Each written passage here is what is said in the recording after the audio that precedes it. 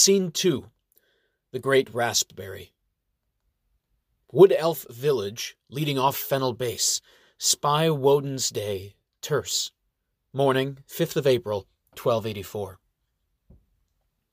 Along the forest floor, tucked close to the trunks of the sequoia trees beneath Thor's base, a happy-go-lucky young elf dressed in a green shirt and light brown dungaree trousers strolls up to a fruit and vegetable stand, waving his hand and greeting the pretty young vendor.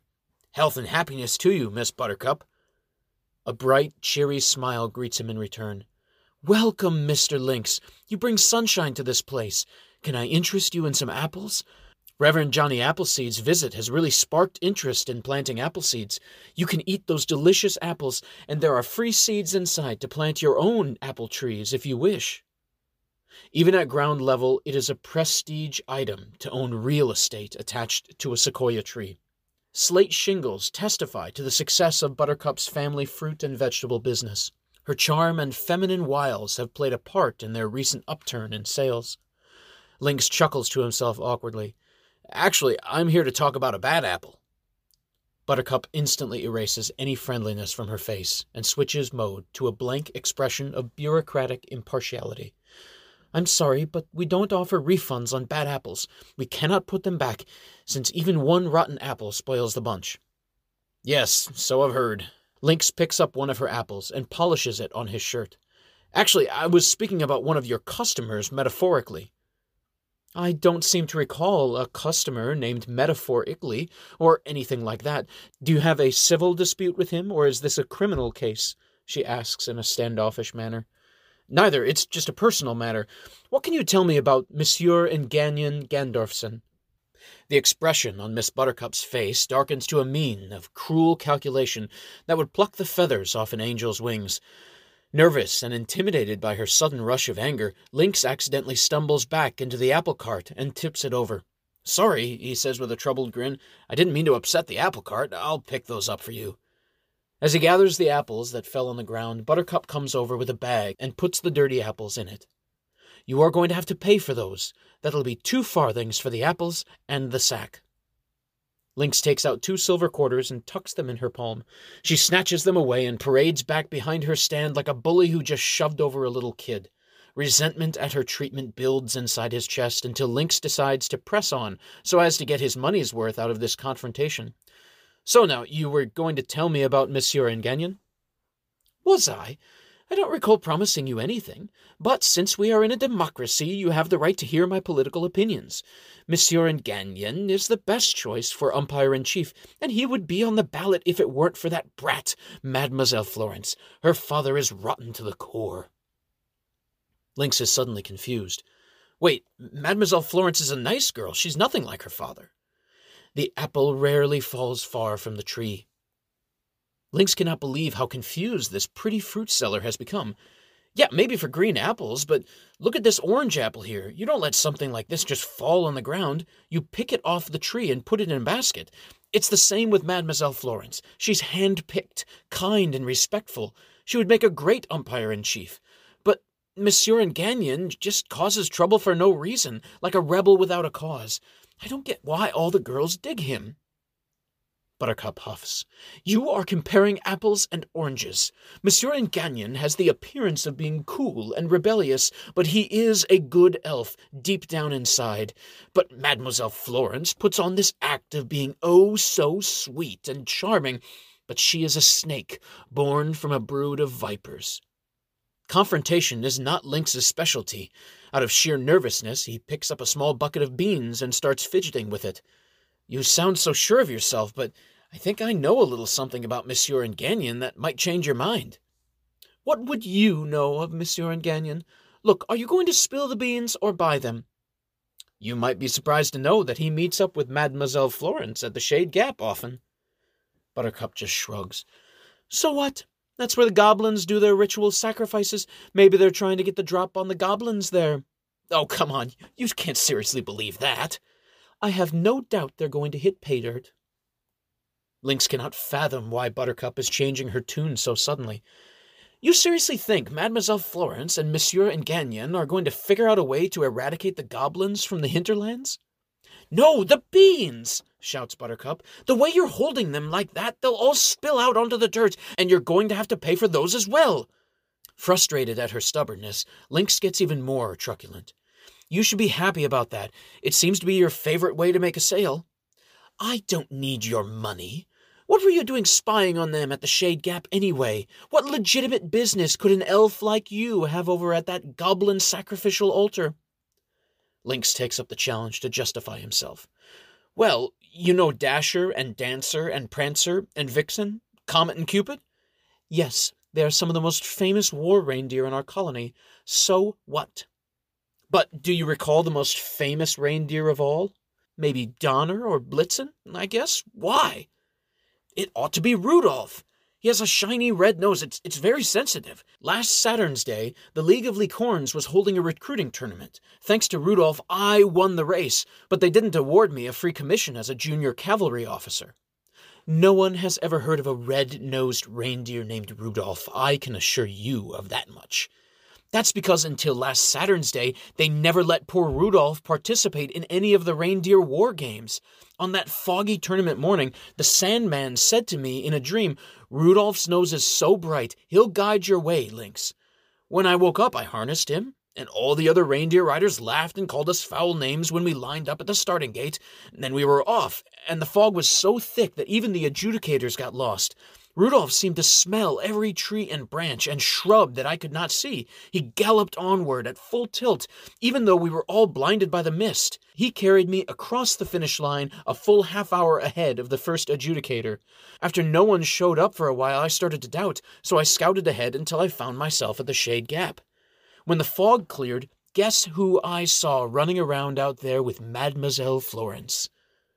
Buttercup waves him away. "Oh, Master Lynx, don't even go there. Everybody knows you are jealous because Mademoiselle Zena likes him instead of you." Lynx gets so upset at the accusation that his hand knocks some beans all over his shirt. "For your information, it was Monsieur Enganyan running around with no splints on his leg getting all lovey-dovey with Mademoiselle Florence. He's faking his injuries and playing two ladies at the same time. You need to help me warn both elves about his character before he breaks their hearts." "Look, Master Lynx, you are full of beans." "Fine, don't believe me, but I need you to explain to Mademoiselle Zena what kind of elf Monsieur Enganyan really is, so she won't have the same terrible experience with him that you had." "How obnoxious of you! I had a wonderful experience with him. Monsieur Enganyan was nothing but a gentleman to me while we dated." He takes a bite from one of his newly purchased apples that fell on the ground. "If you keep quiet, he is just going to hurt other maiden elves. I hope you can live with yourself." Lynx scrunches his face and realizes that the apple is riddled with worms. He spits out his mouthful and wipes off the rest. Buttercup gives Lynx a spiteful glance and sneers. "How do you like them apples?" Lynx looks down and sees the figs in front of him. "Can I have a fig to get that awful taste of the worms out of my mouth? That was gross." "I don't give a fig. Look, Monsieur Enganyan and I found true love together, but we realized that we just couldn't be together for reasons beyond our control, okay? It's complicated." "That kind of love is only true in fairy tales." "You can go now, Monsieur Lynx. I guess true love is meant for somebody else, but not for you." Lynx stomps off toward his home, with his bag of dirty apples, not even bothering to pay for the beans he spilled on his tunic. He finds a secluded spot behind some shrubbery and falls to his knees. On the forest floor, 150 feet beneath the grandiose network of platforms supporting the high elf colony among the giant sequoias, the young wood elf weeps. Grief surges through him in waves, and he prays, "Oh Lord, show me what to do. Love is out to get me. Disappointment haunts all my dreams." Then he sees her face. The Pilgrim's Request. "Ah! You scared me!" "Mr. Lynx, are you all right?" Zena bends down and puts a hand on his shoulder. "It looks like you were crying." "Me? No, I'm not crying. No, I was just snacking on some apples, and it turns out one of them was actually an onion. It's fine. I was hoping to make a garden salad later on. What can I do for you, Mademoiselle Zena?" "Okay, whatever. My mother asked me to fetch you because you are the only wood elf on Tuscarora Mountain we know who speaks English. My mother got the council's permission to invite a Christian missionary named Reverend Johnny Appleseed to deliver the Thor's Enlightenment Discourse for New Year's Eve, and he accidentally fell over the edge of worship base. Lynx's red eyes glaze over in total bewilderment. Wait, what? Well, Monsieur and Gagnon sort of slapped him on the back too hard, and Reverend Appleseed is so tall that the railing didn't do its job. So Monsieur and Gagnon killed him? Zena starts pulling Lynx up onto his feet. No. Monsieur and Gagnon would never intentionally hurt anyone. One of the lower branches caught the missionary, but he hurt his leg pretty bad. Now he's lying in our guest room all by himself. My mother is very busy organizing her next trade convoy, and she was hoping you would pay him a courtesy visit so he would not have to be alone all the time. Lynx gets annoyed at all the excuses she makes for Gagnon and says, Do you realize that the major leagues are all holding tournaments this month? I should have won the League of Licorns tournament, but I finished the race before even the adjudicators got to the finish line. So they used that as an excuse to deny me a commission. Now I have to try out for the Justiciar League right after lunch, and my main competitor is none other than your slap-happy friend, Monsieur Gagnon. Maybe he should be babysitting your missionary instead of me, since he's the one who almost killed him and all. Zena pushes Lynx a few feet forward, not taking his attitude. Monsieur Gagnon already went over to apologize, but he can't speak any English. Besides, his leg is in terrible pain. He can only stay out of bed for so long before the pain becomes unbearable. Lynx doubles back and folds his arm, ready for a confrontation. On that subject, I was just telling Miss Buttercup over there that after the League of Licorns refused to award me the commission I won at their tournament, Zena grows furious and interrupts him. Mr. Lynx Cougarson, excuse me if I interrupt your rant, but you can't feel sorry for yourself just because the League of Licorns treated you unfairly. Self-pity is toxic, and the more you indulge in it, the easier it will be for every little setback to tear you down. Now get up off your behind and go compete in the Justiciar League tournament. You are a better shot than Monsieur Gagnon. I've seen you both shoot myself. You'll win, I'm sure. The expression of shock on Lynx's face slowly drifts into a warm smile. Thank you for that vote of confidence, Mademoiselle Zena. I don't know what to say. You never do, Mr. Lynx, says Zena. Just smile and keep on the sunny side. See you after the tournament. She places her Thor's hammer pendant around his neck and kisses him on the cheek. She walks off, and he just stands there in stunned silence until after she is out of sight. And that's when he finally lets the words drip off his tongue like a glob of honey. I love you, Zena. She pops her head back around the corner and with a snide grin calls back to him. I know. Shame. Back up on Thor's base, you would have thought you were at a fashion show, so chic and dapper are all the high elves in the outdoor amphitheater. On the stage sit Florence Kibler's daughter and Zena Jean's daughter, extravagantly dressed as if their lives depended on it. Makeup, jewelry, lace, frills, and glass slippers are not good enough for them today. Both candidates have calculated every detail to look like the kind of leader the Tuscarora elves want for their future. Although she has Drowish, dark elf lineage on her mother's side, Florence has dyed her curly hair extravagantly blonde, full of body and volume.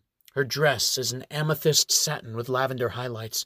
All her jewelry is platinum or silver, a bold statement about the temperature of her skin. Deep blue gems, black pearls, red and violet precious stones are inlaid sparingly, but impart a grandiose look in both size and luminosity. The centerpiece is the famous Star of Corundum, fashioned after the one worn by Helen of Troy when she first met Paris. Zena walks over to the front stage and bows to the audience in a showy gesture of respect. Although her black dress and vest have the same high-quality satin glow as Florence's and a lusciously glamorous design, her jewelry lacks the zing and surprise that Florence's arrangement delivers, especially since Zena is not without a centerpiece. Her budget simply could not tolerate the kind of extreme makeover Florence's team has put together. Still, Zena's poise, confidence, and studied movements capture their attention. Zena hopes to make up for Florence's budgetary head start with a stirring and bold speech. This election year, I would like to change an unfortunate trend in our democratic system. Instead of bashing and criticizing each other, I propose that we simply share our views on how we see ourselves fulfilling the role of umpire-in-chief. I am sure Mademoiselle Florence has the same mindset as I do on this one, and that we can keep this debate polite and positive. In the magnificent charter that they left for our guidance to preserve the prosperity and racial purity they brought with them from Elfheim, our founding mothers and fathers state emphatically that true excellence is as rare as a pearl in an oyster shell. Prodigious parents do not necessarily produce prodigious children.